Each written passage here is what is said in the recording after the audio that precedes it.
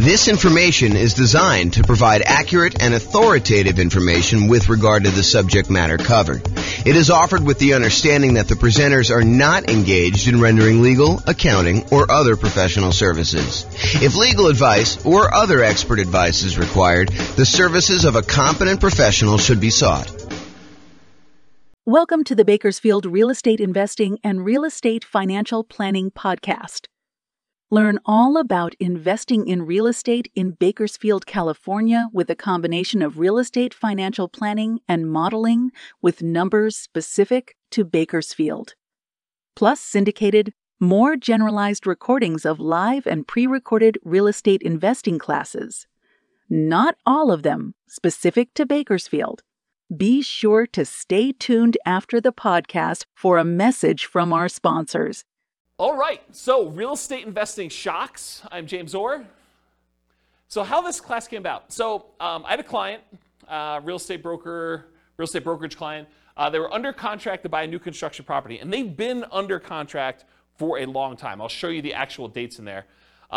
Some new construction, and this was an example of that, had an exceptionally long period where you're waiting for the property to be built. So in this particular case, they went under contract, and the builder said, your property is going to be worked on and finished in whatever it was, 6 months from now or something like that. So they were too far out for them to reasonably pay a fee to lock their interest rates. Because when you lock interest rates more than a certain number of 60 days or something in advance, you're a lender, right? So 60 days in advance, then it's much more expensive to pay for that lock. And there's usually a premium on that interest rate. It's not like you get that best rate. If you lock it within 60 days, you get the best rate. If you lock it more than 60 days, there's usually a cost to it, or sometimes there's a cost to it, and usually the rate's a little bit worse. And so they were like, hey, it's 6 months out, rates are really low. Let's see if they'll go down. I mean, there's always that chance that they'll possibly go down because they've been going down for so long. But they did not lock their rate.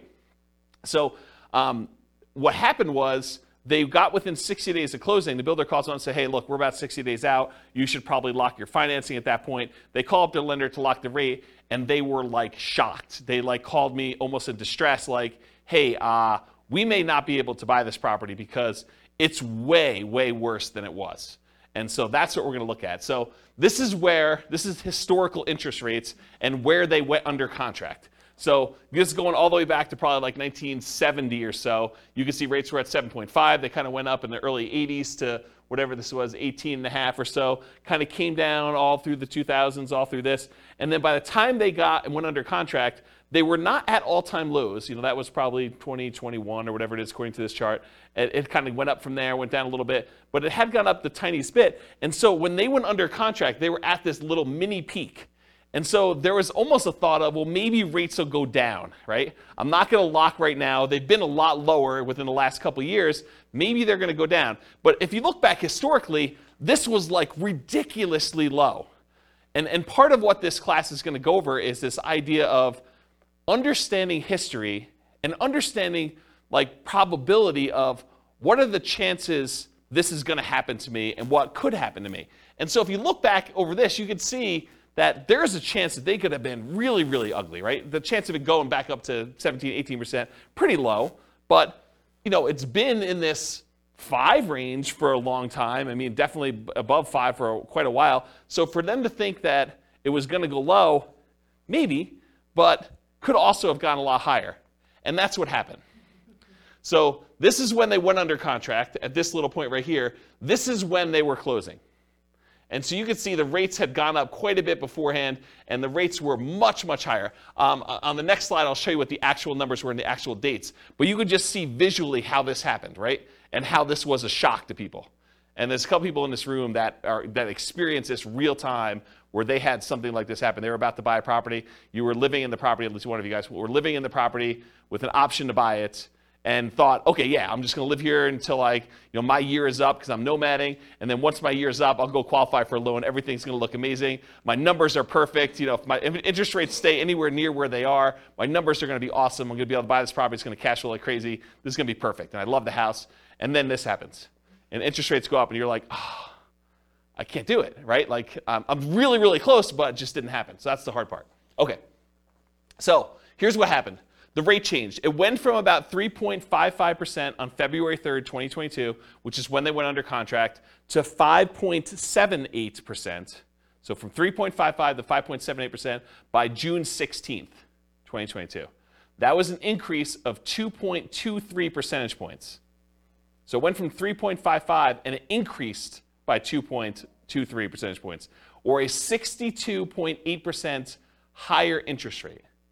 That's crazy. And that's the shock. So their payment went from, and this is just principal and interest, their payment went from $1,929 per month to about $2,500 per month, an increase of payments of 29.6%. So their payments went up almost a third. If you thought you were going to have close to break-even cash flow nomading this property after a year or two, but now you're going to be negative $571 per month, that's shocking, right? You were going to go buy a property, you were going to be break-even. You thought, hey, look, if I'm able to get into this thing 5% down and I'm break-even on this thing in a year, that's amazing. And now all of a sudden you do it and you're like, oh, now I'm negative $571 a month, like negative almost $6,000, $7,000 a year. That's pretty insane. And that was the problem. So that's why this class exists, is I wanted to, while this was shocking, I wanted to put some perspective on all of the things that can come up that are shocking about investing in real estate. Because this isn't the only thing that can be shocking to people. But then also to point out that this shouldn't have been like out of nowhere surprise. Yeah, interest rates went up and that was kind of a surprise and stuff. But to understand that interest rates were at all-time lows and that it wasn't unreasonable for them to have gone up. And it wasn't unreasonable for a lot of these other things to happen. And then what I'm going to talk about is, they're not magic bullet solutions, but sort of like, what could you do to mitigate or to eliminate the shocks that could possibly come up? How can we get rid of some of these shocks? And so I'll give you a list of some things, and maybe you'll think of some other ones. It's the first time I ever taught this class, and so it might get better over time. But the idea is to kind of give you a list of the different shocks, and then talk about how we can mitigate and eliminate those things. So this kind of like interest rate moving up, it's not a one-time anomaly. It does happen. And so these are the last 6 times that we had interest rates increase by more than 1% in a relatively short period of time. So back in October 1993 to December 1994, over a 14-month period, there was a rate increase of 2.38 points. So not 2.83% in that it didn't go up 2%, but it went up, from whatever it was to 2.38 percentage points higher than that. Okay, so home prices during that period of time, they went up 3%. So if you're wondering, hey, if these significant increases in interest rates that we've had, do home prices drop? And the answer is no. So historically, in every single one of these cases, the interest rates went up. The home prices went up. So it went up 3% for that period of time. The number of home sales did go down by 11%. So we sold fewer houses during that period as interest rates were rising. We sold fewer of them, but prices were up during that period. From January 1996 to September 1996, over an 8-month period, we saw a 1.2 percentage points increase of rates, and home prices went up 2% during there. Home sales went down 2%, though. So it means we sold less houses, but they went up in value 2%. Yeah, Ben? Was that 2% over that 3-year period, or is that 2% annually? I think this is a 2% increase in home prices during this period. That's what I think it is. I didn't actually go compile the data. I got this, I think, from Freddie Mac's website. Here's the address. You may want to go read like their kind of like the analysis, how they put it together. But my understanding is that it was 2% over that period of time. Yeah. And this wasn't a 3-year period. It was only 8 months. So January 96 through September 96, it only took 8 months for this to happen. And then it was 2% over that period of time. I thought it was 93 and 96. I was just looking at the start date column. Yeah, so this is start to end, start to end, start to end. So this is the period of time that this rate change happened and what happened to home prices and sales during that period. Got it. I was just looking, I wasn't looking at both columns. Yeah. Does that answer the question then, probably? Because I think that's, unless they annualize this, right? Which I think that it's just during that period. But it's possible they could have annualized it for all I know. It didn't say annualized. Okay, so in October 1998 to May of 2000, that's a 19-month period. Interest rates increased 1.81 percentage points. And then home prices went up 13% over that period of time, and home sales went down 2%. June of 2003 to June 2004, 12-month period, 1.06 rate increase, and 13% increase in home prices, 2% actually increase in home sales during that period. And then June 2005 to July 2006, a 13-month period, 1.18 percentage point increase in the interest rate. Home prices went up by 7%. Home sales went down by 14%. And then November 2012 to December 2013, that was a 13-month period, 1.11 percentage point increase. Home prices went up 11%, and home sales went down 2%. Yeah, go ahead. What's our current one? I don't know because I don't know if it stopped. So I think that they're waiting for that, but it's a lot because, I mean, even this one. It's like huge compared to Yeah, so our latest one was an increase of 2.23 percentage points, and it was over this period of time at least, right? Yeah. So February to June. Yeah. So that's pretty crazy, but it may not be done. Yeah. And we need to stabilize. I'm not sure how they determine where it stops either, because it's sort of arbitrary, to a certain degree. So on average, it was a 13-month period for the interest rate to adjust. The average rate adjustment was 1.46%. Home prices went up on average 8% during those periods, and we saw a decline in home sales by 11%. So, which, if you look at this, right, it's not a shock. I mean, it shouldn't be a shock that this happens, right? It was a shock to them because we weren't thinking about it, and you weren't thinking about it. You went under contract. You're like, oh, maybe they'll go down. Interest rates have been up a little bit from where they were in the bottom. Maybe we'll get lucky and the rates will go down. And we've got, we're far out from this 60-day period, so we'll just wait and see. But then this shows you that we shouldn't really be that concerned. Do you have a question, Austin? I saw you looking. No, I was just speculating. This is a guess. I wouldn't think it would be done currently because there's a potential still another hike coming. So until that, we know if that's going to change anything or not. I wouldn't think that this go around this year would be finalized yet. I wouldn't say finalized. I was just thinking like our current number is bigger than any number on that list. Yeah. And so probably in a year, if it keeps going up, it will be worse. Yeah. That's all I was getting. Maybe it's peak to valley too, right? Yeah. Maybe it's like they look at what the lowest was and the peak, and they sort of determine where it was. It's hard to say. It's really hard to say. There's some speculation in the room for the recording about like whether we should use the current one now and whether it's going to continue or not. So we don't know. All right. Any questions on this? So the idea though is that this is not like out of nowhere. You should not have known that this could possibly happen. It's happened before, 6 times at least, and maybe not to quite the extreme, but it's not that far off from what we've seen. And we'll have to see what happens. Okay, so here's a quote from Dan Sullivan. Basically, the quote is: "If you've got enough money to solve the problem, you don't have the problem." And a lot of the issues that we're going to see are related to if you're willing to spend the money, it's not really an issue, right? If you can afford the difference in the price, the monthly payments, or buy down the interest rate or some combination of there two, it's really not that big of an issue. The challenge is a lot of times we don't want to spend the money or we don't have the money. And so we'll talk a little bit about that. Okay, so this is sort of a weird philosophy I have, and I've never heard someone explain it quite like I'm about to explain it to you. But I heard some slight variations on this. So if you have a variation, I'd be interested to hear about it. But here's this concept for me. If I'm walking down the street and I look down and I notice my shoe is untied, it is not a big deal for me, right? Like, my shoe is untied. Shoes with shoelaces get untied. It's not that big of a deal. So I expect my shoe to become untied because that's what happens. I don't complain to people. I'm not like, hey, guys, did you see this? My shoe, it's untied. It's a real problem. Like, this never happens. Like, it's just crazy. Can you believe this happened to me? I was walking down the street and my shoe got untied. You don't complain to your fellow investors that your shoe is untied. You don't let it remain untied, frozen in fear, unwilling to do what is required to fix it. It's not like, hey, what do I do? Like, my shoe is untied. There's nothing I can do about this. What should I do? This is crazy. It's never happened before. And you don't swear off wearing shoes forever because they've become untied. It's not like, oh, last time I'm ever wearing shoes, this is a big deal. I'm just not wearing shoes anymore. I'm going to go get Velcro. Or I'm going to not wear shoes with shoestrings or something like that. I just bend down, I tie my shoe, and I go on with my life because shoes become untied.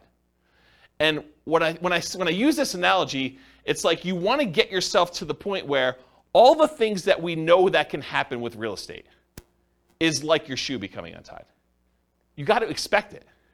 Interest rates go up. Prices go up and down. Rents go up and down, vacancies happen, roofs go bad, air conditioners go bad, tenants wreck properties, properties values go crazy and they go up and you do really, really well. You sell properties, you make huge profits. I mean, all these things happen, both good and bad in real estate, and they should not be a shock to you. So the same thing happens with real estate investing. These shocks will happen. You should expect them to happen. You don't need to complain to everyone. You know that these things have happened. You should not be frozen in fear when they happen. You should do what is required to resolve the issue, and you should not swear off investing in real estate because they happen. So it's this philosophy of you got to get to the point where mentally it's like your shoe got untied. You got to trivialize it such that, okay, tenant's not paying rent.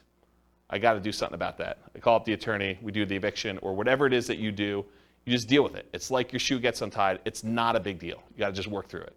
Interest rates go up.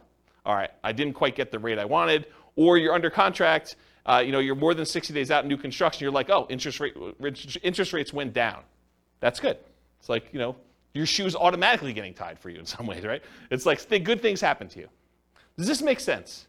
Have you heard a version of this philosophy before where it's sort of like presented like this? Okay. All right. If anyone does, I'd be interested to hear about it. So, okay, so non-shocks. So these are often shocks because you did not know to, and sometimes, expect them. Either you did not expect them or you didn't know to expect them. But you probably should come to expect them. A lot of things we're going to talk about tonight, they're going to seem like, yeah, that makes sense, but I don't always think about it when I'm doing the thing, and so I forget about it, and then when it's a shock to me because it happens, right? So this is thinking about things probabilistically, not this will always happen or this will never happen, but there's a chance, a small chance that this could be really ugly. There's a large chance that this is going to be fine, and there's a medium-ish, smallish chance that something could happen and it makes it, inconvenient where I have to bend over and tie my shoe, okay? So what are the chances you'll need to deal with this, and what do you do if it does happen? And here are some examples of the shocks that we're going to cover. All the contingencies you have in your contract, they're there for a reason. Things that you can terminate a contract on, that's why you can terminate, because sometimes you discover things while you're under contract that you were not as you expected. They're shocks to you. So we'll talk a lot about those. All the maintenance you have on properties, all the repairs you have in properties, and capital expenses that come up with properties. Guys, roofs go bad. You should budget to have to spend $5, $10, $15, $20, $50,000 on a roof. Whatever it's going to cost you to replace a roof, you got to know it's coming. Got to know ACs go bad. You got to know furnaces go bad. You got to know that flooring wears out. Kitchens get outdated or wrecked or destroyed by tenants sometimes. Bathrooms get destroyed. It's part of the thing. Your shoe becomes untied. Roofs go bad, right? So you can't complain when you have a roof go bad. You just have to budget, plan, and spend the money to replace the roof. That's part of what you need to plan for. All the property ownership issues. People slip and fall. You get sued. Neighbors complain. They do irrational things. They'll come over your house without you knowing, without you expecting them. All that crazy stuff. So all the property ownership issues, all the property management issues. At some point, someone's going to claim that you treated them unfairly. Even if you do treat them fairly, they're going to feel slighted in some way. Tenants are not going to pay rent sometimes. Even if you do the best job at screening tenants, all these things are going to happen. I'm not trying to be negative about it. It's just be a realist. Realize that this stuff occurs, and you got to treat it like it's a shoelace. Like, okay, I got to deal with that. I'm just going to deal with it. I'm going to tie my shoe and move on. All the natural disaster and accident issues. So there's going to be hurricanes, there's going to be earthquakes, there's going to be floods, there's going to be other stuff, things that you did not expect could happen to your property are going to happen. They could be small probabilistically, but they're possible to happen. All the asset protection issues.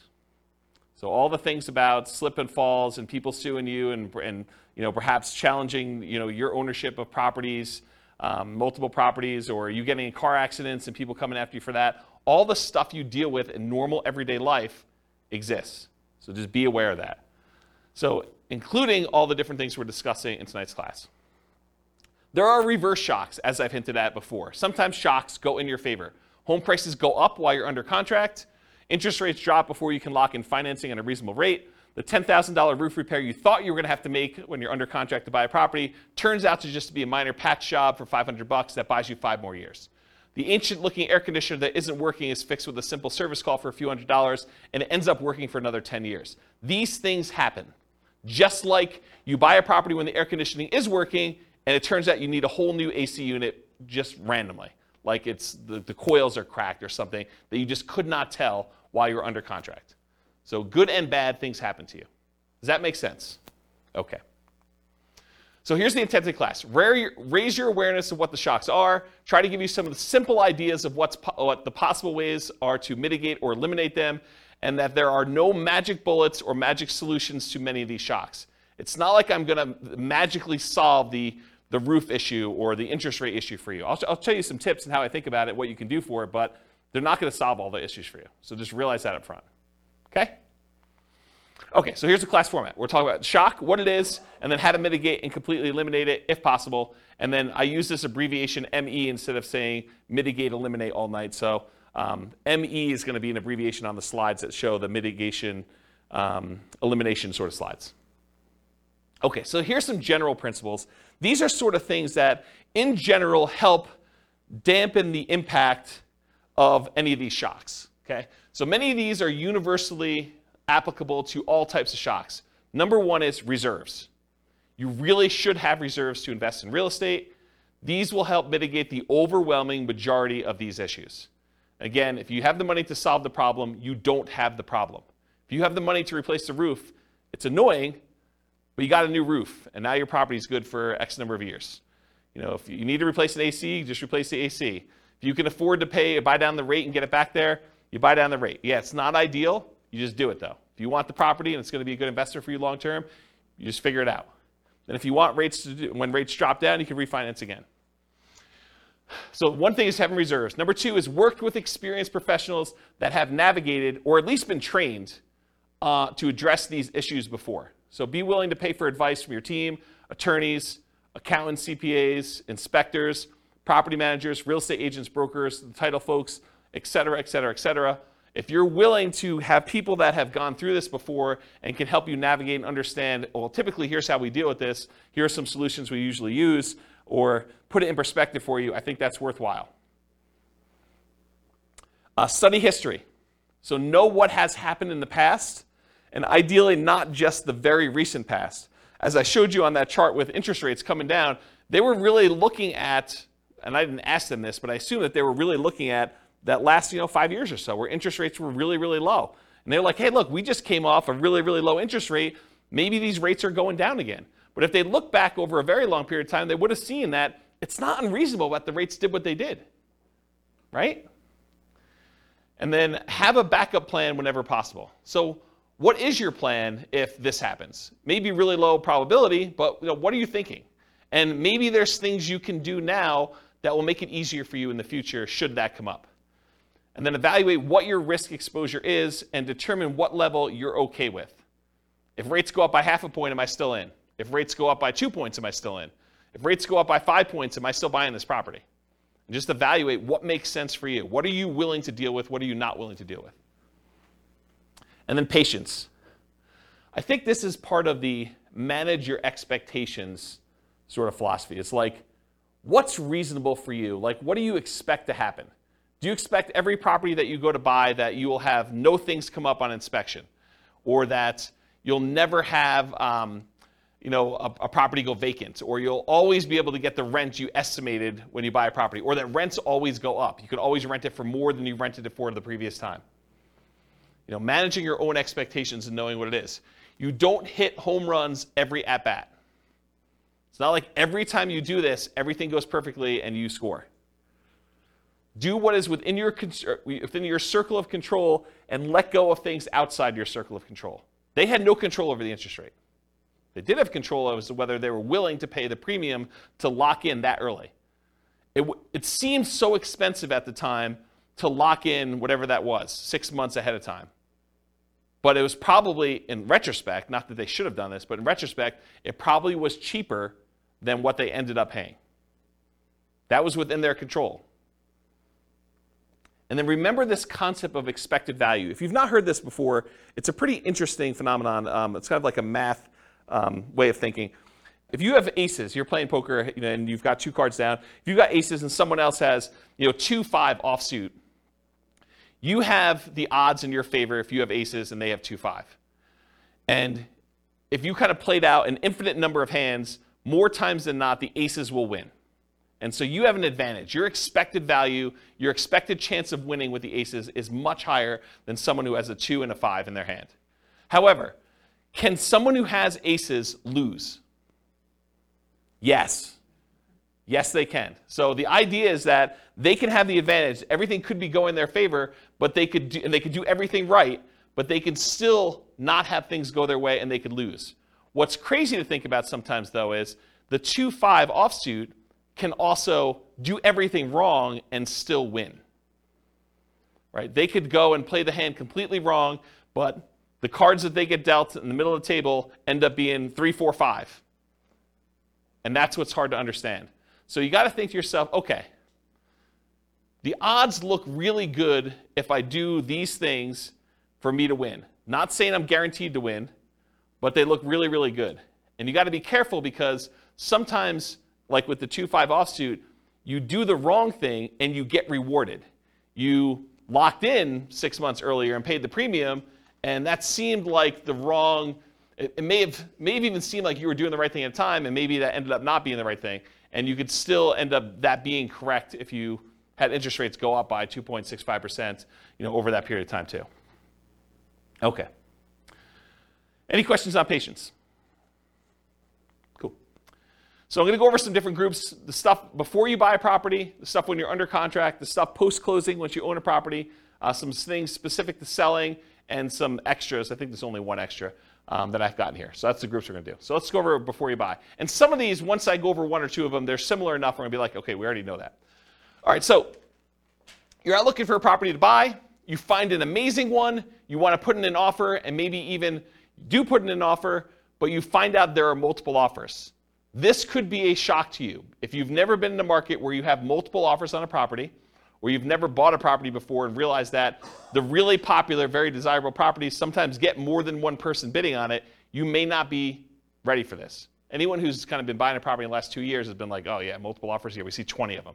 But if you're brand new, you haven't seen that, could be a shock to you.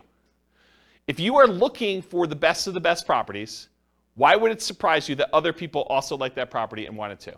So it should not be a shock. So here's the mitigate or eliminate thing with multiple offers. If you are willing to compete, make strong offers that have the best chance of getting accepted. And I have a slide coming up from a class I did called the 10 tips to get offers accepted in hot markets.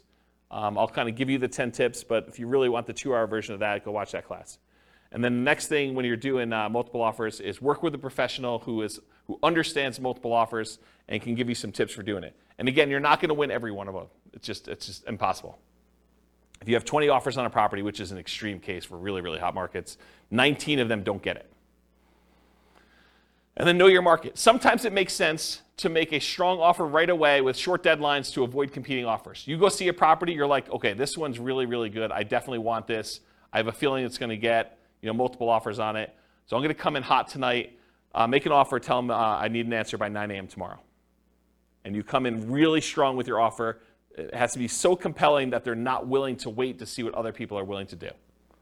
And so that could be a strategy. Or sometimes it makes sense to wait, let all the other people show it, let them put in their offers, and then have your agent call the other agent and say, hey, what does my guy really wants it, what does my guy need to do in order to get this one accepted? What do they need to beat? And they can tell them, go ask your seller, because sometimes you're not supposed to give away the information without permission from your seller, but go ask your seller, say, look, if you want the best offer, I'm willing to come in and make it happen. You just need to tell me what that number is. And so there's an incentive for the seller to tell you what number it needs to be. And it is impossible to always know which one of those options to go with. You can't know whether you should come in early or you can't know if you should wait, because there's maybe some agents or some sellers that are like, if it's a reasonable offer, I just want it, I want to get it done with. And sometimes it's like, I want what's happening at the end. Okay? Can't see? All right, cool. So 10 tips to get offers accepted in hot markets. So this is from a 2-hour class I did of the same title. And I'm just going to really quickly run through the list, but go watch this class if you want details. And we're sort of post-hot market as I teach this, but it could come back later, and then you definitely want to go review that class. So number 1, 10 tips, price. So improve on your price. Number 2, be willing to make up an appraisal gap. So if the property doesn't appraise, be willing to make up any difference or to completely waive that you need an appraisal at all. Number 3, use escalation clauses. So sometimes you'll want to say, I'll go $5,000 above the next highest offer. So you can actually use an escalation clause to increase your offer price to that. Number 4, call the seller's broker and find out what the seller wants in their offer to make sure you can match as many things as possible so that the seller gets what they want. Sometimes it's not always about price. A lot of times it's about price, but sometimes it's timing, or I really don't want to move the pool table, or I really don't want to do an FHA loan. As long as it's conventional, I'm fine. I've got concerns that it won't go FHA or VA or whatever it is. So you got to find out what the seller wants. You do that by calling the seller's broker. Have your lender call and verify and tell the seller's agent that you are qualified, you're going to close on the loan, that you're good to go. And make sure you have the best ideal loan for getting the job done, one that's going to be easy for that property to sell with. You can waive the inspection or do a limited inspection, or do no, or I guess waive it is doing no inspection at all, but you can do things with the inspection to make it more attractive. You can look at what's happening in the neighborhood to make sure you understand what you're going to need to do in order to get that offer accepted. If all the properties in the neighborhood are selling for 10% above asking price and you're coming in at list price, it's going to be hard for you to get that offer accepted. Earnest money. So you could increase how much earnest money you're putting up with a deal. I think that signals some strength. You could also make your earnest money non-refundable so that if you don't close for any reason, you don't get it back. That's a stronger offer than saying, I've got these contingencies, and if I can't get my loan or the inspection comes back weird or something else happens, then I'm going to get my earnest money back. That leaves the seller in a little bit less secure position. No conditional sale, so you do not need to sell your property before you buy this property. And then in some cases, especially when you're an investor and you're willing to buy more than one property, being willing to accept a backup position, because a certain percentage of the offers that do get accepted fall out. And if you're in backup position, there is a chance that you will not have to be in a bidding war again, competing, that you'll just by default be in first position and get the offer accepted. So that's my quick list of 10 tips to get offers accepted in hot markets. Any questions on those? All right, sweet.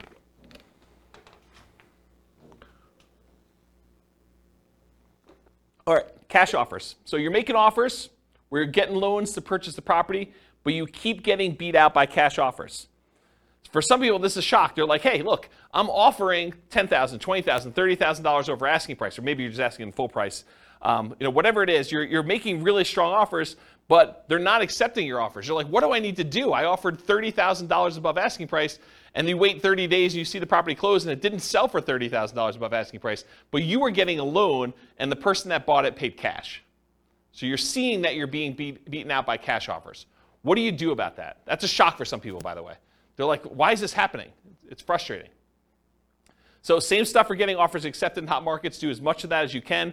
You might also evaluate whether you're willing to pay the cost to use a service that allows you to make cash offers.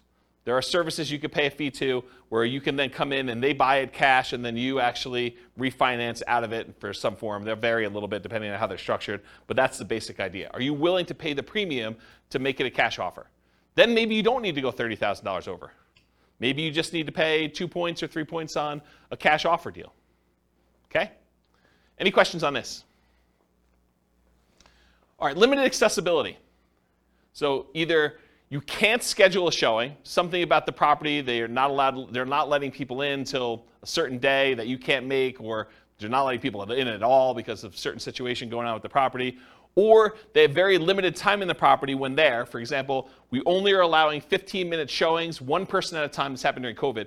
15-minute showings at a time. We can only have one person in the property at a time at all. And we're only doing showings between noon and 4 o'clock when someone's able to take the dog and they're not at work. And so there's a really limited time, and you only have 15 minutes in the property because there's like people booked directly behind you and everything is packed. And you can only see the property for 15 minutes. Sometimes it's hard to make a decision on a property in 15 minutes. Sometimes but sometimes it's tough.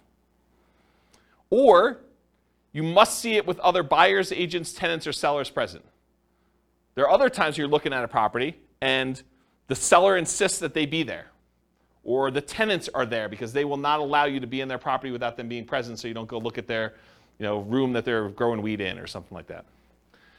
Or there are other buyers there. It's an open house, and that's the only time you can see the property, the only time they're showing the property. Or there are other agents there. Or, especially with multifamily properties, this happens quite a bit, you can't see all the units before making an offer. They'll tell you, you can see unit 1 and unit 7. Unit 1 is just like units 1 through 6. Unit 7 is just like units 7 through 15.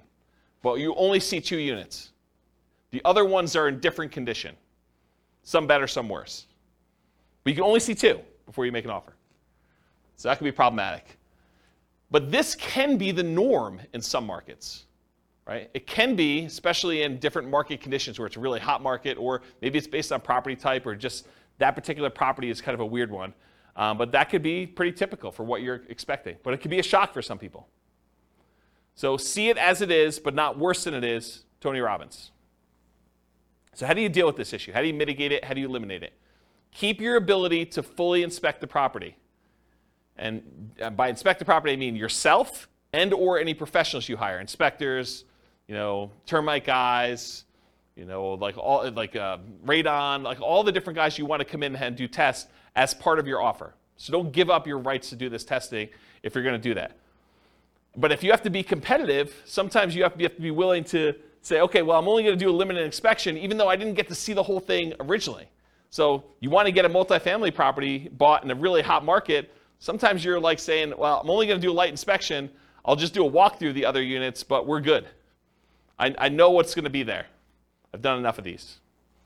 You got to be willing to kind of accept that risk if you need to do it. And then evaluate what your reasonable exposure is and what the probability is that will happen, and bake that into your offer. Say, look, I've seen enough of these at this point. There probably are some ones that need a full kitchen remodel, probably some that need a bathroom remodel. So I'm out at most, whatever it is, $15,000, $20,000, whatever number you put in for your remodels. And so that could possibly be the case. And I can't imagine every single one of them is going to be like that. So let's say half of them are. And so you could say, there's probably a X% chance that that's the case. So I'll go ahead and bake that into my offer. I know that I'm going to possibly have to come out of this. If it's better than that, great. If it's worse than that, yeah, I got a little worse of a deal. Okay? Any questions on limited accessibility? All right, not having all the information. So you're wanting to make a decision, whether you're going to make an offer or not, but you don't have all the information you need. Maybe you're missing HOA docs to be able to tell if you can use it as a rental, or that you could park your RV, or put a little ADU, additional accessory dwelling unit back there. Maybe you're missing solid rent comps. You're just unable to get rental comps for this particular property. You really want to call your property manager. They're not open until Monday. It's Friday night. You're looking at this property. You just can't get it to make a decision. Or maybe you're missing property financials. This happens all the time with multifamily properties. You want to get financials for the property. They're like, yeah, you'll get them when you go under contract, but we're still preparing them and I don't have them. And we already have 14 people looking at the property in the next 2 days. Got to make a decision. You're missing info on the condition of parts of the property you're unable to see. Snow is on the roof, tenants in one or more of the units. It's a hoarder house. You can't see past all the boxes and garbage. There's times when you will not have the information you need in order to make a decision. So how do you deal with, how do you mitigate or eliminate this lack of information? It's rare that you'll have all the information you need up front, especially with multifamily properties. You need to move forward to get more information, like going under contract, but keeping key contingencies. So if you're like, look, I really want to see the financials, well, make your offer, subject to you getting these financials and being able to terminate the contract if you can't get them. And again, you got to weigh this. If you ask for so many contingencies, it may make your offer weak and you may not get it to begin with. So you got to balance this act of, hey, look, I'm making an offer. I'm not demanding that I have the financials, but I really want to see them. But I'm moving forward regardless of what they are. And then you make your decision based on that. And sometimes doing things like what I just suggested of moving forward, but getting the information later comes at a cost. Paying for an inspection, paying for an appraisal, paying for professional opinion or advice on a property that you may ultimately not end up buying. That's part of the buying process. You're going to pay some of those costs, and sometimes you're not going to end up buying the property. And sometimes you buy with incomplete or sometimes inaccurate information. So sometimes you buy a property and you never get the information from the seller. You're guessing. It's incomplete history. Or sometimes they give you information and it's wrong. They tell you, yeah, the HOA allows RV parking here. and you come to find out that that was not correct. Or Airbnbs. That's another good example. All right, so try to evaluate what risk you're likely to have and what risk you might have and decide if you're willing to take that or not. In some cases, you might be risking the cost of inspections, the cost of appraisals, and or your earnest money. Most contracts are going to be written as what we call earnest money contracts, which means if you don't perform, you and the seller agree, if you don't perform buying the property, that you and the seller agree that they get to keep your earnest money as liquidated damages for you not being able to perform. So if you put up $5,000 as earnest money, and for some reason you're unable or unwilling to perform and buy that property, they keep the $5,000, and that's what their reward is for you not performing. However, there are some versions of the contract where you could check a box or you could write it differently, and it becomes specific performance, which means you and the seller agree that if you don't buy the property, they will sue you and force you to buy the property or force you to pay damages. And it's not just $5,000. Okay? So the risk is if you have a specific performance contract and you don't perform, then you could have a lot more responsibility or obligations to the seller than whatever you put up as earnest money. So from a seller's perspective, if you offer them a contract that's specific performance, that may encourage them that you're really serious and that you're willing to perform, but it comes at a pretty significant risk to you. So depending on how it's written, it may be more than just the cost of the inspection or the appraisal and your earnest money if things really go south and you have to terminate or give up on the purchasing of the property. It may be that you're forced to buy it, and then you got to deal with whatever issues that made you not want to buy it to begin with, and then maybe you sell it or maybe you keep it. Okay? Any questions on this lack of information? And that does apply to like more than just this. Like if you're trying to terminate a contract and it's specific performance or earnest money, it's not limited to this one idea. It's just in general. I just finally got to it. Does that make sense, everybody? Okay, cool. Is this helpful for folks? Okay. All right, so we covered all the stuff for before you're under contract. Let's talk about being under contract. Changing interest rates. That's what started this class, especially with long closing windows like new construction. It could also be you choose not to lock for some reason. You know, you end up with a 60-day closing because that's more convenient to the seller. And so you say, that's great. And you're like, hey, look, we got an election coming up. I think rates are going to drop after this election. And so I'm going to not lock. Because once I lock in, that's it. So you're like, I'm going to wait. All right, let's see how that goes. Maybe you're not sure of the lender you're going to use. You know, that may be a reason why you're not going to lock. You're calling to say, hey, look, I got calls out to 4 different lenders. I want to find out what's going on. You do this over the weekend, or you do this where there's a Fed, you know, as like a hearing or whatever they do where they kind of announce what's going on, and they usually announce that they're going to raise rates or lower rates, and it just happens to be over the time when you're shopping all your different lenders. Or maybe you're required to switch lenders while under contract and have to relock. You go under contract, you think you're going to use a lender, they get a little farther into your file and they realize, hey, we can't do your loan. You've got XYZ problem, and you know our underwriter's saying no, even though they should be saying yes. Or we have an overlay that prevents us from doing these types of loans. Or you need to go to a special lender to deal with this. Or I'm not qualified to do this special situation you've got going on. And they say you got to go to another lender. And now rates are different. All these things can come up. So changing interest rate, what do you do to mitigate or eliminate this? You consider locking rates as soon as possible. You consider paying the extra fee to lock farther out. They could have paid the fee and got a higher rate. And I think a lot of times, if you look back historically, a lot of times that would not have been worthwhile. They would have ended up not really gaining from that. In this case, it would have been worthwhile, but we didn't know that. It's hard to tell in advance. Some builders may offer long-term locks or incentivized financing when you go under contract. So it could be an incentive of the builder. You know, you go under contract today, you can lock in your rate with our builder lender, and it's good through when you close. That's just part of our program. Beware of variable rate loans, adjustable rate mortgages, and loans with balloons. So adjustable rate mortgages are mortgages where the interest rate can change. A lot of times they're fixed for 2 years or 5 years or whatever it is. And then after that, they can adjust. Sometimes they adjust once and they're fixed for another 5 years. Sometimes they adjust every month. Sometimes they adjust every 6 months. Sometimes they adjust every year. Depends on which version of the adjustable rate mortgage you have. And then loans with balloons. A balloon on a loan means you're going to pay on a loan for 10 years or 20 years. And at the end of the balloon period, then the entire balance of the loan is then due. So you might be paying as if it's a 30-year loan, but it has a 10-year balloon. So the payments look like you're going to pay off the loan in 30 years, but by the time you get to year 10, they're like, okay, you now owe $300,000 of this $400,000 loan. We want the full $300,000 in full on year 10.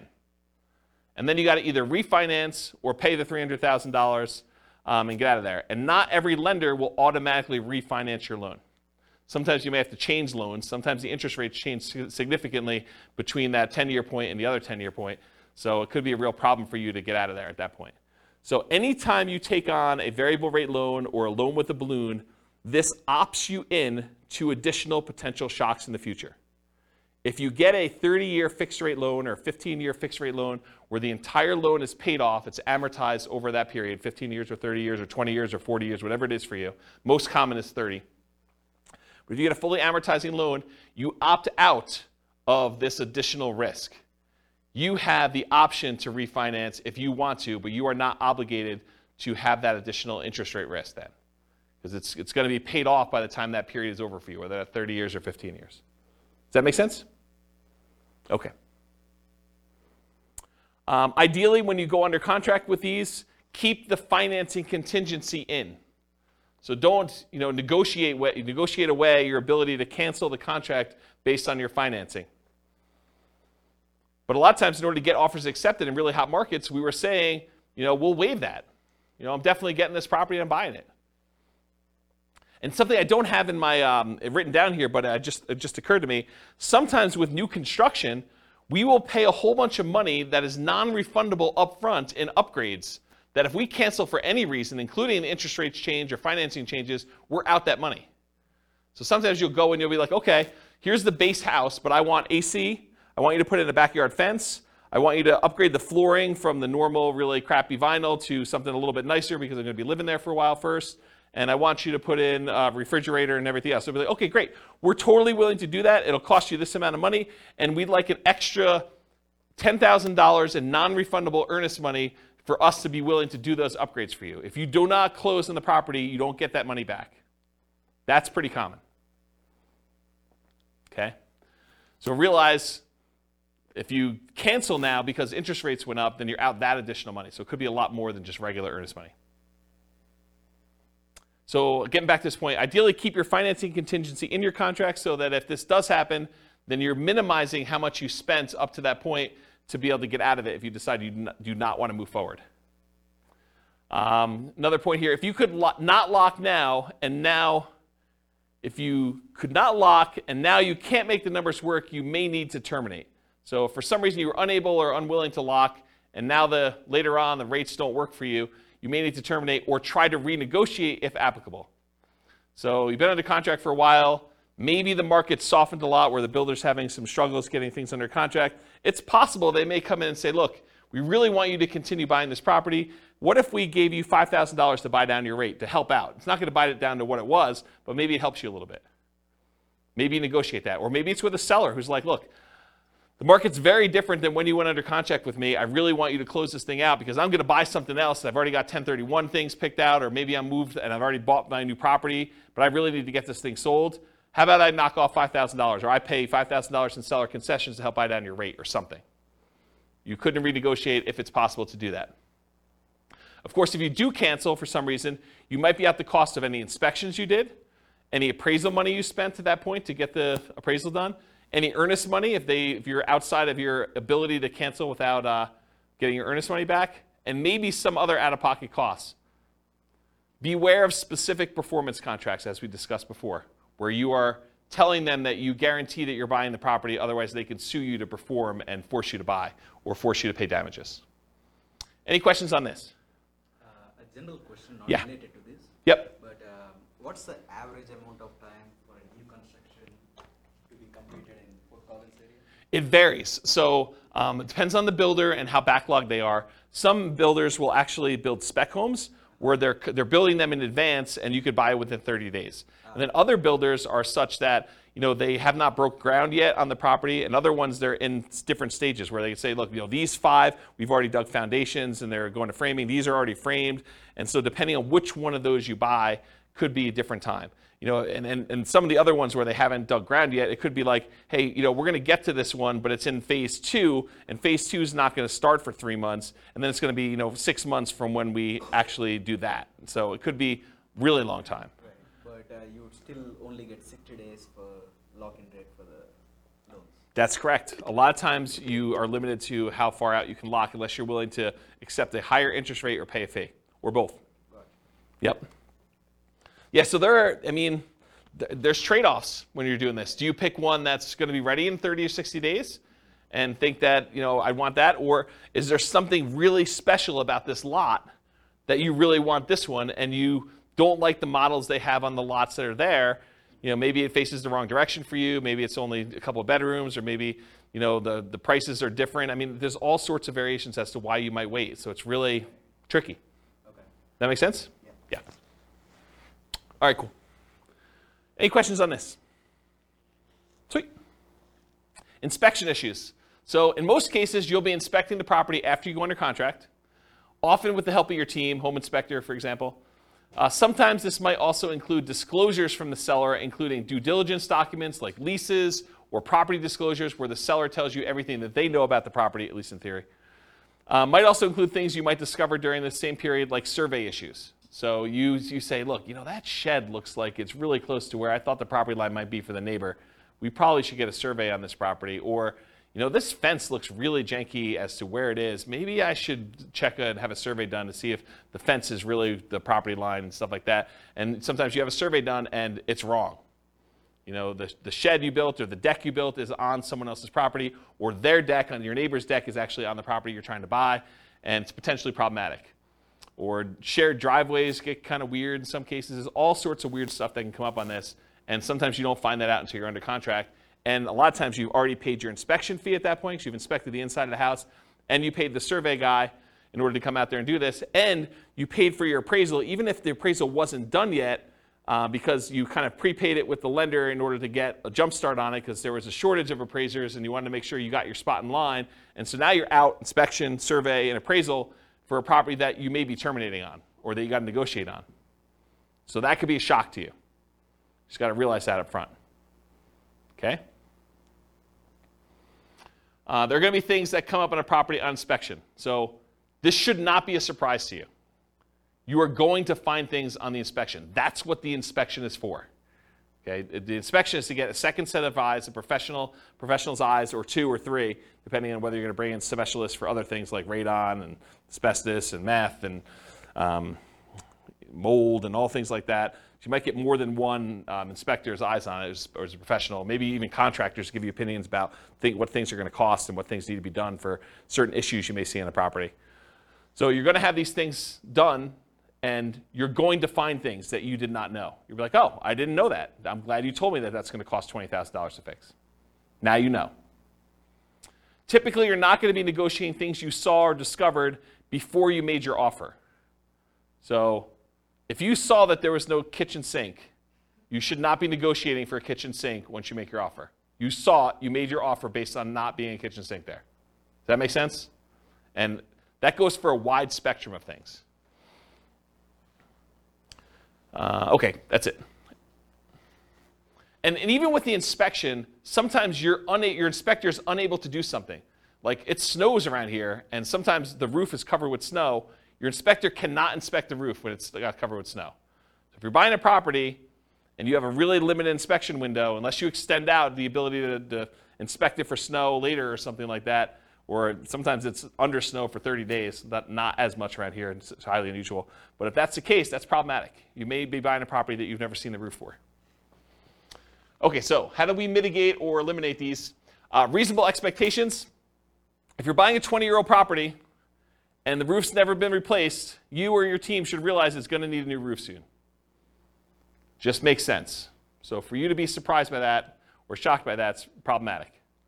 Keep your ability to terminate and negotiate in a contract. Might be out of the cost of an inspection, maybe an appraisal in some cases, maybe your earnest money depending on how you structure it. But you want to make sure that you have what you need to be able to negotiate these things if things come up. If it's not something acceptable to you, even if the seller could or would address it, then with the advice of your team, terminate. So make sure you understand what the repercussions are. But if you're like, hey, look, even if they did move the shed. There's something weird about that. I don't want to be involved in it anymore, or whatever. If they could fix something that you had an issue with, then you have to make that decision. And then negotiate legitimate shocks, not just trivial things. So realize that up front. Any questions on inspection? Cool. Can't qualify for a loan. So you're about to buy a property, you're getting a loan. Ideally, you got pre-qualified with a lender, a quality lender, before going under contract. Ideally, more qualified than them just telling you, but you telling them, hey, I make this much money, I have these debts. They say, it sounds like you can qualify for about a $500,000 house. That's not the level of qualification I'm talking about. I want them to pull your stuff. I want them to put you through the system. I want them to tell you that provided you can get me this, this, and this, then you're qualified. And you say, I can definitely get you this, this, and this, and you're very confident you can do that. That's the level I'm talking about. Maybe even more if you're able to. While under contract, you discover you no longer qualify for the loan. So something happens that prevents you from getting the property. And it could be any number of things. Credit change, something happens to you where, a medical bill you thought you paid pops up and all of a sudden it's not done. You're like, this is problematic. It's going to take me a little time to get this fixed out and work through it. Or maybe I don't have the money to pay the bill anymore or whatever. Your income changes. Maybe you get, what's the opposite of promoted? Demoted. You get demoted and you get put in a lower position job or something like that. Or you have to change jobs. Unfortunately, while you're under contract, you have a loss of job or something like that.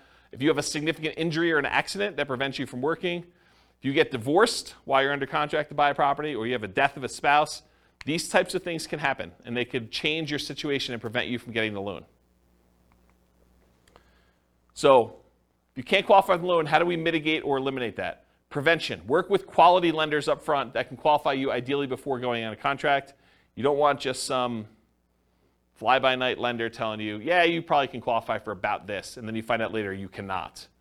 But even then, occasionally something unexpected will come up. So especially for things that may be more likely for you, for example, job loss when you know your company has been downsizing, what's the backup plan if that should happen? So know in advance, hey, if for some reason I do get downsized, I'm terminating. Or we're going to have mom and dad co-sign or whatever your backup plan is for you. Or at a minimum, what's the cost to me if this happens, and am I okay with that? What's it going to cost me in inspections and appraisals? And there are some cases, it's very rare, where a lender will eat the appraisal if for some reason you don't qualify for the loan. It's pretty uncommon, but in some cases they do. I know of one credit union around here that does. Actually, I know of another bank that does too. There's 2 banks that I could think of that do that, but I don't think of anyone else. Do you know of anyone else that does that? Yeah, it's pretty uncommon. So be super careful about that, and you could lose your earnest money. Sometimes there are deadlines for you to object to being able to get acceptable financing, and sometimes that deadline will appear days before your closing. So imagine for a minute they say, hey, look, your loan objection deadline is the 25th of the month, and we're closing on the 30th of the month. So there's a 5-day period when you cannot get your earnest money back if something happens to you. If you lose your job in that 5-day window, you don't get your earnest money. Because your last day to object to you not being able to get the loan was the 25th. But your closing is set to be the 30th. So if you get in a car accident, get injured, get divorced, something happens to you or your job, credit score changes significantly enough, all those things can impact it. I had a client once, was under contract to buy a property, and they got married while they were under contract. And when they went down to the bank to open up a joint checking account, because they were buying the property together, it was like, they're getting married, they're going to buy a house. Went down to the bank to open up a joint checking account, and the banker, very innocently, and to help them, I'm sure, said, would you like overdraft protection on your checking account? They're like, yeah, that sounds good. Let's do overdraft protection. So they went and did that. They opened up, by getting overdraft protection, they opened up a new line of credit. It changed their credit score enough where they barely qualified for the loan because it actually gave them a hit to their credit score. So be super careful. Talked about that. All right, cool. So what happens if you can't get insurance on a property? Sometimes you can't get insurance at all. You go to buy a property and you realize this is uninsurable, not able to get insurance at all. More commonly, you might not be able to get reasonably priced insurance for the property. You'll call down to insurance and they'll be like, hey, so this is a weird property and it's got ABC going on with it. in order to get insurance, it's going to be 3 times what you thought it was going to be. You're like, whoa, that is expensive. So be aware that that can happen. Sometimes properties are in flood zones, and you might not know they're in a flood zone. It's not like there's water on the ground in flood zones all the time, right? It's flood zones because it occasionally gets flooded. So flood insurance can be expensive. It might be more expensive than you thought it was going to be based on location, age, composition, history, something like that. So be aware. Other one on here is fire. Fire? There's a lot of places that will not insure homes because of how what they're considered in terms of property. Like if you were in Netherlands or other areas, it can be really hard to insure. So they could not insure them because they're in some type of fire area where like forest fire or something like that? Yeah. Yeah, that's kind of what I was thinking about location, but yes. Yep.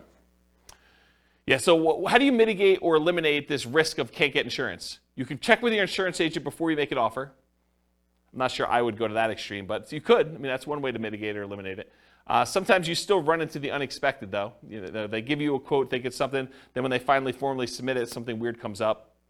Most lenders require insurance if you're getting a loan, so are you willing or able to buy the property for cash if you can't get insurance on the property? And is it that good of a deal?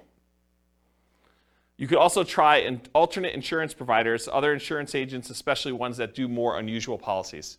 So I had a property once that I personally bought, and I don't remember the details. This is probably 20 years ago at this point.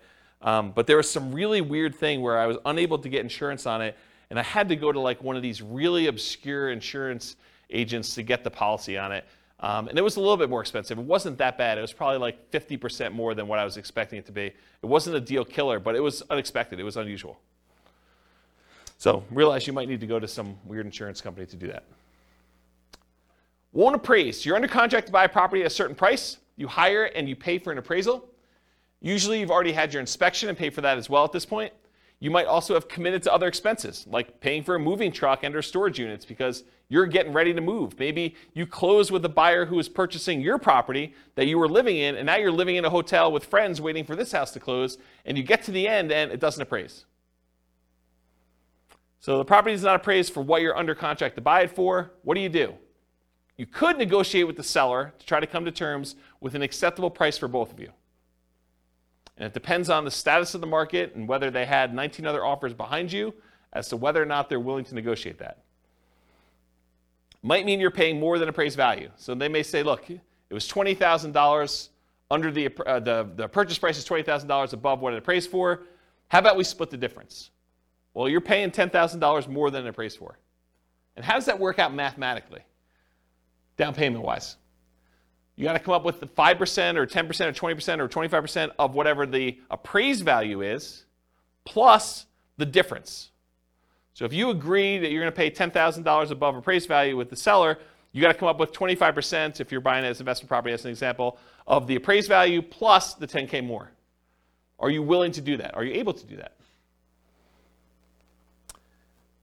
And if you can still terminate based on appraisal, you might be able to get your earnest money back. If you're like, hey, look, I don't want to buy this property because it appraised for $30,000 less than what we're under contract for, so I think I want to cancel. And so you paid for inspection, probably paid for the appraisal, but probably can get your earnest money back if your deadline is still there and you're able to do that in a contingency. Yeah? Can you also get another appraisal? In some cases, you may be able to get another appraisal. Sometimes that can really vary, right? Appraisal. It can. You could also contest the appraisal. Yeah, sometimes you could say, hey, look, you use really bad comps. These are not comparable sales. Yep, those are also good mitigate, eliminate options. Is FHA? I think FHA sticks with the property. I think if you have an FHA appraisal on a property, I'm pretty sure that sticks with the property for like 6 months or a year or something like that. Talk to your lender to get details. But certain appraisals will stick with the property, even if you go and try to hire another lender to do it. With conventional financing, I'm pretty sure they do not, as of right now, and this could change. Lending policies change all the time. Okay, title or HOA issues. So you're under contract to buy a property. You negotiated to have the right to review the title work with your attorney and the HOA documents. While you're reviewing the title work and the HOA documents, you discover something unacceptable in the title documents or HOA documents that prevent you from doing what you want to do with the property. For example, having an RV or being able to do short-term rentals or being able to have rentals at all or something like that.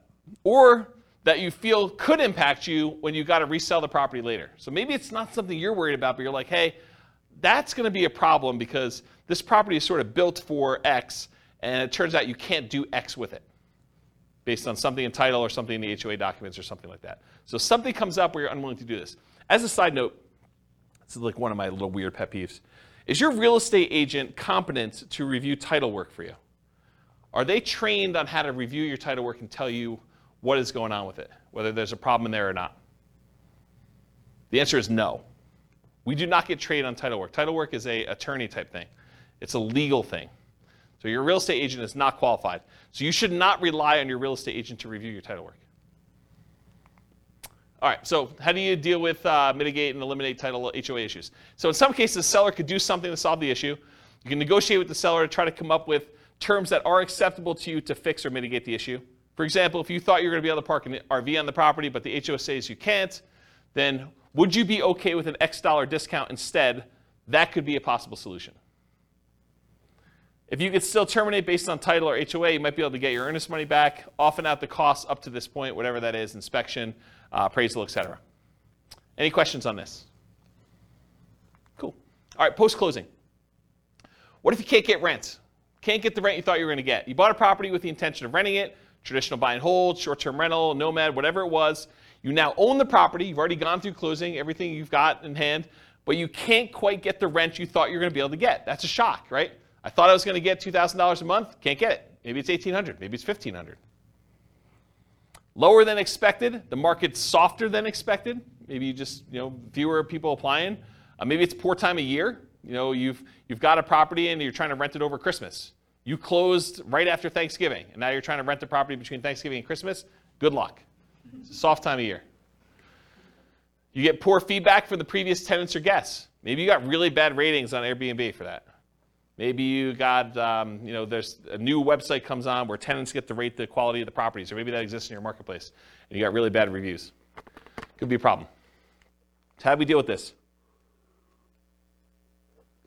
We evaluate all the different ways to improve cash flow on rental properties from another class I taught, How to Improve Cash Flow Workshop, How to Improve Cash Flow Workshop, the class. So for the sake of time, I will talk about a couple of these, but I'm not going to run through them all in detail. There's a 2-hour class on this literal thing, and there's a checklist for it. But things like subdividing your property into multiple units to get more rent than you thought you were going to get, renting upstairs and downstairs separately as an example, renting by the bedroom or bed, rent parts separately like garage, community pool, RV parking, RV and backyard, add services like high-speed internet. That's not interest, it should be internet. Offer the property to a tenant buyer on lease option, lease purchase, or agreement for deed to increase income, reduce maintenance, charging pet rent, charging fence rent or carpet rent. They want new carpet, you charge them extra rent in order to pay for that, or extra rent for something else the tenant desires that you install. Let's see here. Maybe change the term of the rental agreement, daily, weekly, monthly, or basically go from a long-term, year-long lease with monthly rentals to short-term rental in order to increase rent. Maybe charge weekly or bi-weekly instead of monthly. Include done-for-you services like lawn care, snow care, removal, house cleaning for an extra fee. Can I convert it to a duplex, triplex, or fourplex or more? Can I rent out the property furnished to get more rent? Can I start marketing earlier and start a higher, more aggressive price to test prices? So all these different things. There's a couple slides on this. So go watch that 2-hour class. I'll put a link to it in the show notes. But there's a lot of stuff you could do in order to increase rents on that. All right, next one, undisclosed issues. You find out about undisclosed issues after closing. So you buy the property, you close, you're all excited, you walk with your keys, you go pull your car into the driveway when you get there, and the neighbor comes over and is like, hey, I am so glad you bought that meth house. We were really concerned it was going to be another drug dealer coming in. I'm so glad you guys bought that. And you're like, what are you talking about? This was a meth house? Oh my gosh, I didn't know that it was a meth house. That's a real problem. So you find out about something undisclosed after your closing. The seller may or may not have actually known. Maybe the seller didn't know it was a meth house. Maybe they were an absentee landlord and they were just oblivious, and they thought the calls from the police were just solicitations for raising money for the police fund, when they were really calling to say, hey, you got people serving meth or dealing meth out of your property. The inspector may have missed the issue. So it's possible the inspector did their best, but they couldn't see it or didn't know to look or just overlooked it or was just hiding or something like that. Or maybe you may have assumed it was a small issue when it turned out to be a more expensive issue. So you thought this was going to be a $500 fix because you've had that issue in the past before and it didn't cost that much. But now they're like, oh, no, this is not a $500 fix. This is a $5,000 fix or $10,000 fix. We got to go in the walls and rip stuff out. And you're like, whoa, can't you just do this? They're like, nope, it's beyond that. Can't do that. So some common ones might be repairs or unable to use it the way you intended. Those are like the big groups. All right. So definitely how do you deal with these? How do you mitigate or eliminate these? You definitely get inspections done to help reduce the chances of this happening. Not saying it won't happen, but it definitely reduces chances. Get bids from contractors for repairs you're unsure about, and maybe even ones you think you know how much they'll cost, because with inflation, I'm finding that prices are way up beyond what I thought they were going to be. Okay, so if you thought, hey, in the past I had this done 5 years ago, it was X number of dollars, but now it might be 2X or 3X in some cases. This reminds me of a really funny story. So I bought my first house, had a wood-burning fireplace in it, and so I'm talking to my father-in-law about buying wood, like wood for the wood-burning fireplace. And I was like, oh, it came in these logs. I got to cut it up or something like that. He's like, oh, just go buy a chainsaw. I'm like, how much does a chainsaw cost? He's like, I don't know, $13, $14. I was like, what year did you buy your chainsaw in? He's like, I don't know, 78, something like that. I'm like, it's got to be over $100 today for a chainsaw. So you just never know with inflation and stuff. All right. Get advice from your professionals about being able to use the property as you intended. Typically, the seller is not responsible for making sure that you can use the property the way you desire. You could think, hey, I'm going to do this as a short-term rental. The seller is not responsible for making sure that you can use it as a short-term rental. You are. So you got to do that research and find out, make sure that you can do it. All right, what happens if the seller or the tenant won't move out? And this could be at the time of closing, or it could be something that happens after you own the property. So you buy a property, and now the seller or the tenant won't move out. So you were supposed to get the property vacant. You do your walkthrough right before closing, and you go in the property, and there's still like at least 1 or 2 days of stuff to be moved out of the property. Like you're like, they hardly moved anything. Like, we're going to closing in an hour. Are you going to be out of here in an hour? And they're like, oh, I don't know. I might need a little extra time to do that. That's okay, right? How do you deal with that? You walk through the property before closing to make sure they're out, ideally. Evaluate if you're willing to close with them still in there. If they're not out, might be hard to negotiate and still close with the same loan on the same day. It's tricky, right? If you have a loan, all the paperwork's done on the loan, and all the money's listed out, can you just have the seller give you $2,000 to close on the property? Not without the lender knowing and approving that. It's possibly loan fraud. It's an inducement to buy the property from the seller that the lender does not know about. So you need to get permission from your lender to be able to do that. Good luck trying to do that in an hour and getting those documents approved again. So you got to figure that out. It's kind of tricky. Make sure you understand eviction laws and how they might apply to your situation beforehand. So go talk to an attorney if you think this is anywhere possible, a remote chance or something like that, or your property manager or both. And then get professional help from the attorney for evictions to make sure it's done promptly and correctly. You don't want to go like Wild West this and kind of try to make it happen. You really want to understand what you're doing. Any questions on these? Kind of shocking, right? Be able to do that? Oh. Apparently I must have missed one of the slides. So underinsured or not insured for some things. So not all things can be easily covered by insurance. But many investors, especially newer investors, may shop solely by insurance premium and not compare coverage to understand what's covered and what's not to some extent. So the thing is, you go and you call 3 different insurance agents and they say, okay, your policy is going to be $1,400, your policy is going to be $1,200, your policy is going to be $1,100, the 3 ones you call. You're like, oh, well, I'll go with the $1,100. That sounds like the best one. Maybe not. Maybe the $1,100 one didn't cover sewer backups into your basement. Or only covers personal injuries on your property to $500. And now someone gets in an accident on your property, they slip and fall, and their medical bills are $5,000, and now you're coming out of pocket $4,500. Well, that $300 that you saved doesn't look so good now, does it? And that's the difference between some of this stuff. So you have to have you have insurance, but you opted to choose a less expensive insurance policy. It's limited coverage for an actual claim, or it's not covered at all. You gotta make sure you understand what you're buying and what you're covered for. And apparently I didn't do any things in there, so I think I covered it though. All right, what about price or rent drops? You buy a property, you typically don't see price drops or rent drops on properties you're under contract with, since the market tends not to move that quickly in a way that you can easily measure, right? You're under contract for 30 days typically. You're not going to see a price drop or a rent drop in that particular amount of time. While you own the property, the price drops or the rents drop. So change your strategy to one that has longer term perspective. Convert a fix and flip to a long-term rental as an example. So if you bought a fix and flip and you're buying a property, and for some reason you're unable to sell it for the profit margin you wanted, maybe you decide to convert it to a long-term rental, hold it for a year or two until you have the profit margin you want, and you fix it that way. Okay. Change the use to improve the value. So you were using it one way, long-term rental, now you change it to short-term rental. Use long-term leases, still likely to have issues when the lease is up. So if you use a year-long lease and rents drop, you've got a rent fixed in for a year, but at the end of that year, if rents had gone down, they may drop and you may need to adjust it down at that point. But it'll keep you propped up for a year. And then go watch that class on how to improve cash flow. They'll talk about other strategies for dealing with rent drops in there. Any questions on this one?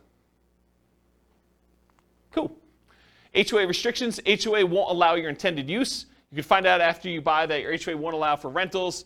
Could be that they change their policy after you own the property. So this has come up for some clients before, so it's kind of important. Let's say you bought a property and you planned on using it for a rental. And while you own the property, the HOA gets together and all the different members of the HOA vote to change the rules of the HOA so that now you can no longer do regular rentals or short-term rentals or something else. That's potentially problematic. And in some cases, they may have to grandfather you in if you were already using it that way, but maybe they don't. You should definitely know the rules around you for what that could be. So read through your HOA docs is how you mitigate or eliminate it. Read through the HOA docs carefully before buying, often done while you're under contract. It may also be done prior to making an offer, but it's often not practical. Most of the time, they're not giving you HOA docs to read before you go under contract. Most of the time, it's done afterward. You may not have access to them until you're under contract, and you may need to act quickly on in-demand properties just to get your offer accepted. Get the help from your attorney interpreting them if you're concerned. Your real estate agent is not reading all these HOA docs, so you should be reading them and getting the help of an attorney if you need help interpreting them. We're not trained on that. It's not like we get training on interpreting HOA covenants.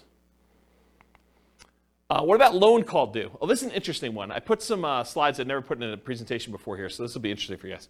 Loan call due. So you decide you want to buy a property, like buying it subject to, or maybe even on a lease option, as you'll see here in a second, or you move it into a LLC after you buy it for asset protection reasons.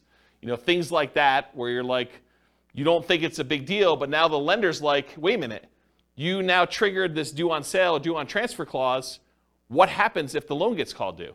Oh, that's pretty interesting. So let's take a look. How do you mitigate or eliminate this? You understand and get advice on the Garn-St. Germain Depository Institution Acts of 1982, which discusses loans being called due. Talk to an attorney about it before doing these types of creative deals and asset protection strategies. And I want to be 100% clear.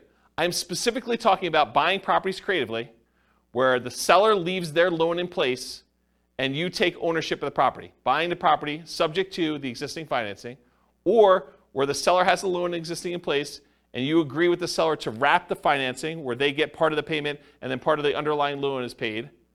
Or, and this is the part where you really need to pay attention, or you own a property, you got the loan, and you decide to move the property into an LLC.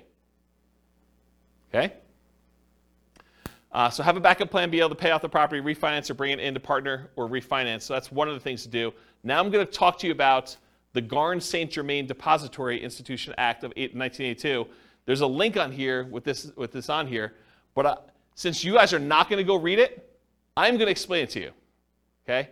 Because I want you to understand what this covers and what this doesn't. So this is 12 U.S. Code 1701 J3, preemption of due on sale prohibitions. This is all about due on sale clauses. Definitions. For the purposes of Section 1, the term due on sale clause means a contract provision which authorizes the lender at its option, they can do it or not do it, to declare due and payable sums secured by the lender's security instrument if all or any part of the property or any interest therein securing the real property loan is sold or transferred without the lender's prior written consent. So if you actually sell or transfer in the property without the lender's written consent, this is what this applies to. The term lender means a person or government agency making a real property loan, or any assignee or transferee in whole or in part of such a person or agency. The term real property loan means a loan, mortgage, advance, or credit sale secured by a lien on the real property, the stock allocated to a dwelling unit in a cooperative housing corporation or a residential manufactured home, whether real or personal property, and the term, the residential manufactured home, means a manufactured home is defined in section blah, blah, blah, which is used as a residence. The term state means a whole bunch of other stuff. I'm going to ignore that line. All right, so let's get into this. The loan contract and terms governing execution or enforcement of due on sale options and rights and remedies of lenders and borrowers, assumptions of loan rates, section 1, notwithstanding any provision in the constitutional laws of any state or the contrary, a lender may, subject to subsection C, enter into or enforce a contract containing a due on sale with respect to a real property loan. So they can enforce this. Except as otherwise provided in subsection D, the exercise by the lender of its option pursuant to such a clause shall be exclusively governed by the terms of the loan contract. So basically the terms of this are in the document itself, and all rights and remedies of the lender and borrower shall be fixed and governed by the contract. So it's in the paperwork you sign at closing. In the exercise of its option under a due on sale clause, a lender is encouraged to permit an assumption of real property loan at the existing contract rate or at a rate which is at or below the average between the contract and market rates, and nothing in this section shall be interpreted to prohibit such assumption. So basically what they're saying is, hey, if you're taking a property over subject to, the lender is encouraged, according to the law, to permit you to assume the loan at a rate that is at or lower than what it is. Okay? They don't have to, though, but they're encouraged to. All right. There's a bunch of stuff in here. I'm going to see where I want to start reading. I'm going to skip some stuff. But, so it talks about the dates that these come into play, basically any stuff before 1982, which is no longer really relevant. So I'm going to skip that part. It says respective properties originated in national banks or credit unions. That's what it applies to. Does not apply to, it does apply when they have successors or transferees. So here's something interesting. So does not apply pursuant to subsection. A lender may require any successor or transferee of the borrower to meet customary credit standards applied to loans. So they may require you to have a credit report and apply to the loan. And the lender may declare the loan due and payable pursuant to the terms of the contract upon the transfer to a successor or transferee of the borrower who fails to meet such customary credit standards. So if you don't qualify for the loan to assume it, the lender could say, then all of it's due. That's their solution. A lender may not exercise its option pursuant to a due on sale clause in the case of transfer of real property, which is subject to this subsection where the transfer occurred prior to that date. I probably didn't need to read that one. Okay, that's good. Here we go, though. This is where it gets really crazy. Okay, here's where the exceptions are. Exemption of specified transfers or dispositions. Have you guys ever heard this concept? Like, if you're going to go buy a property subject to, or you're going to move something to an LLC, as long as you kind of do it into a trust, everything's good to go, right? We're going to see about that. All right, so the lender may not exercise its option pursuant to the due on sale clause upon 1, the creation of a lien or other encumbrance subordinate to the lender's security instrument, which does not relate to a transfer of rights of the other occupancy of the property. So if you get another loan on the property, you get a second mortgage, does not trigger due on sale. 2, the creation of a purchase money security instrument for household appliances. You get a loan to buy household appliances, does not trigger due on sale. A transfer by device, descent, or operation of law on the death of a joint tenant or tenant by its entirety. Someone dies, they transfer ownership of the property, that's exempt. The granting of a leasehold interest of 3 years or less. If you rent the property for 3 years or less, that does not trigger the due on sale clause. However, I'm going to continue reading. Not containing an option to purchase. If you do a lease with an option, that triggers the due on sale clause. Says it right here. If you do a lease option, it triggers the due on sale clause. A transfer to a relative resulting from the death of a borrower. So you die, you want to give it to your kids, that's cool. Doesn't trigger the due on sale. Transfer where the spouse or children of the borrower become an owner of the property. That does not trigger the due on sale clause.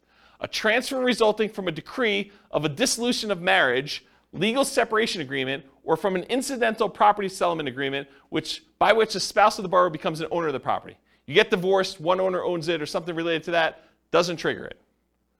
A transfer into an inter vivos trust. This is the one we were talking about, right? A transfer into an inter vivos trust in which the borrower is and remains a beneficiary, and which does not relate to a transfer of rights of occupancy in the property. So yes, if you transfer into a trust where the seller still is the beneficiary of the trust, that does not trigger the due on transfer clause. But what does? You transfer into a trust, and then that trust's beneficiary is someone other than the original seller, the original owner of the property, that does trigger it. Any other transfer or disposition described in regulations prescribed by the Federal Home Loan Bank Board. Isn't that crazy? Now you've read it. Now you know. Doesn't that just dissolve all asset protection? Yes, right? So here's the thing. So the question was, does that just dissolve all asset protection? It's super interesting to think about. Because if they transfer ownership to another entity, because an LLC is another entity, that is by design what the LLC is set up for. It's not you. You are not that LLC. You're trying to set up a legal entity that is not you. So if you transfer it from you to an LLC, you have transferred ownership. Right? So what does that mean? It means that the seller can choose, at their option, do due on sale.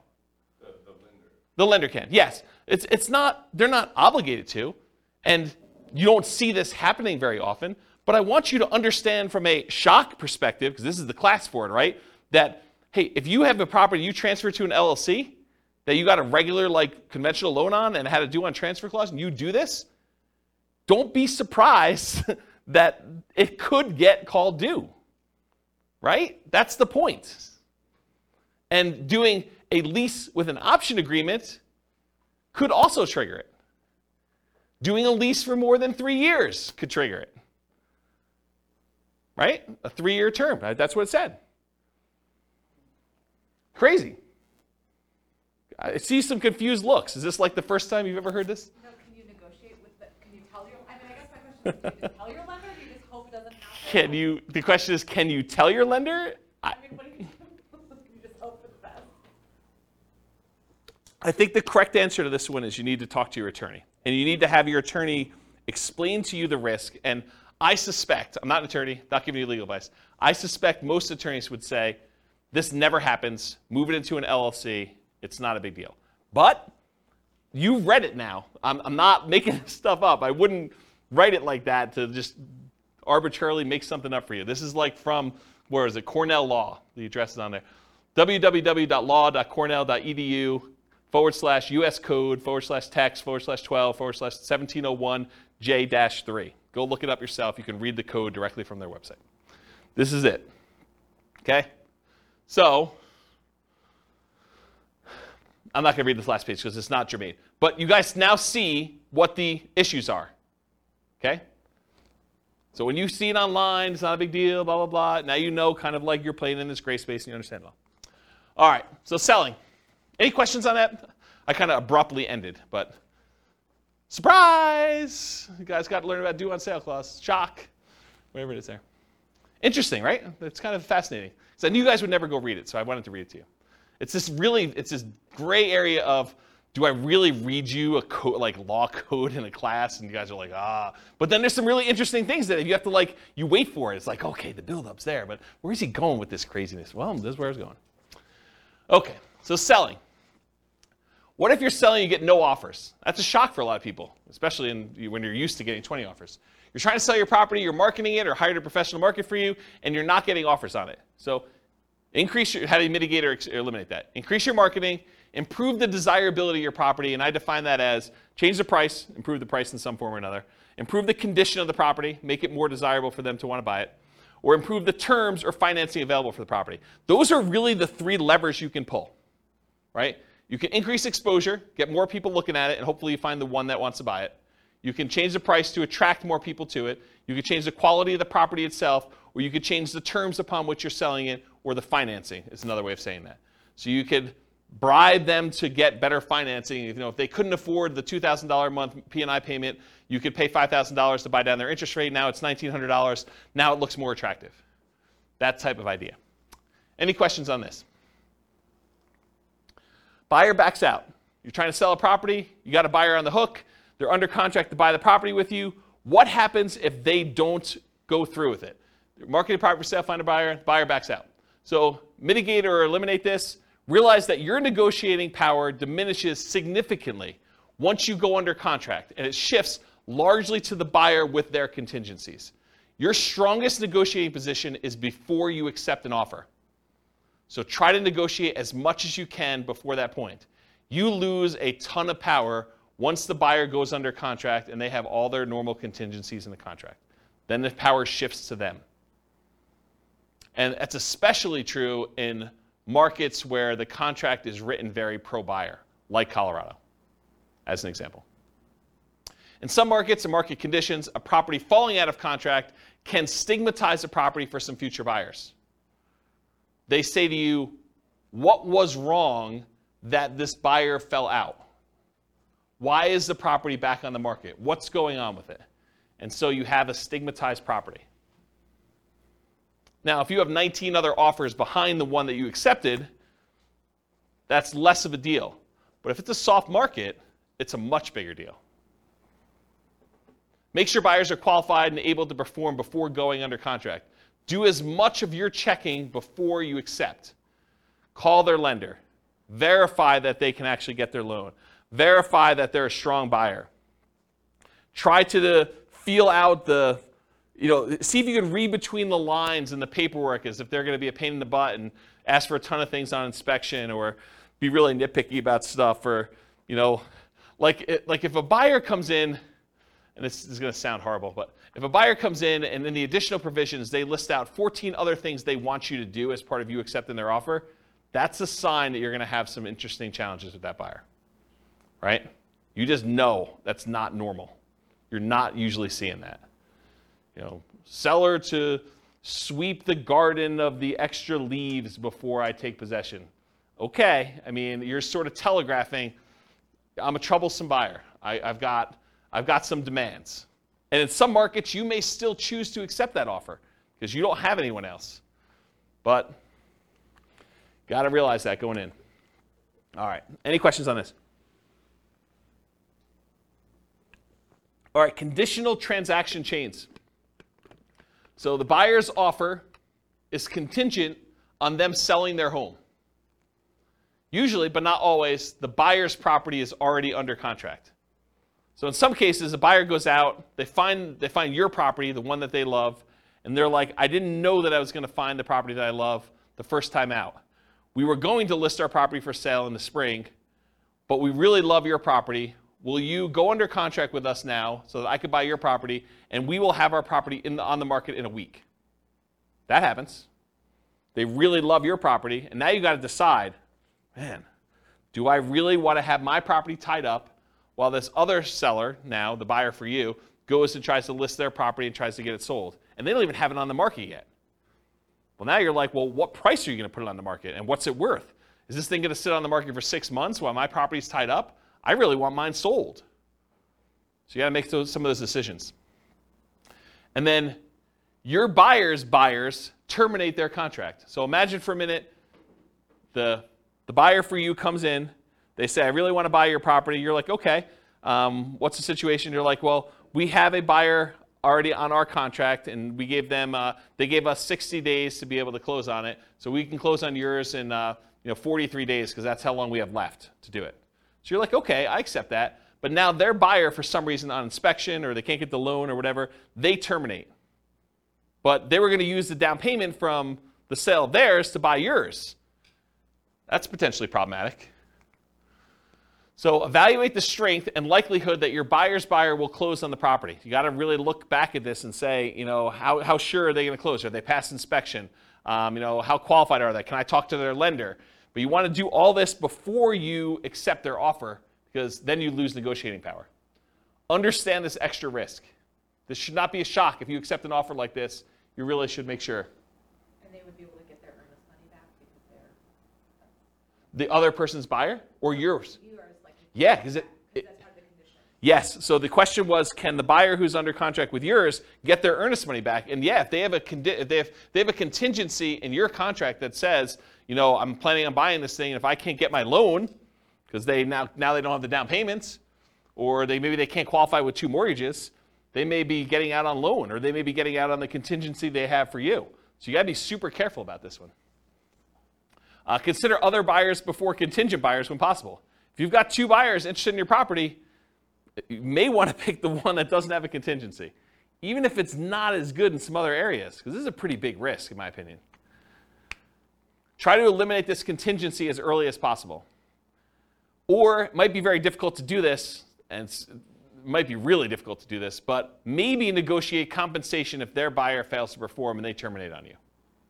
Say, look, I'm willing to wait and work with you, but if this current buyer fails, you need to put up an extra $2,000 hard, because I'm making decisions it's going to cost me more money in order to hold this property and have it off the market for you, because I got to move out in preparation for you buying this one, and I got to go buy something else. Maybe you then go under contract on something else, and it's problematic for you.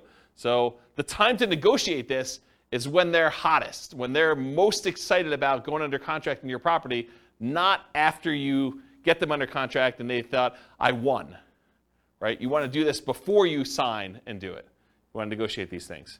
But it can be really hard to negotiate, really, really hard, especially if you don't have anyone else interested in yours, right?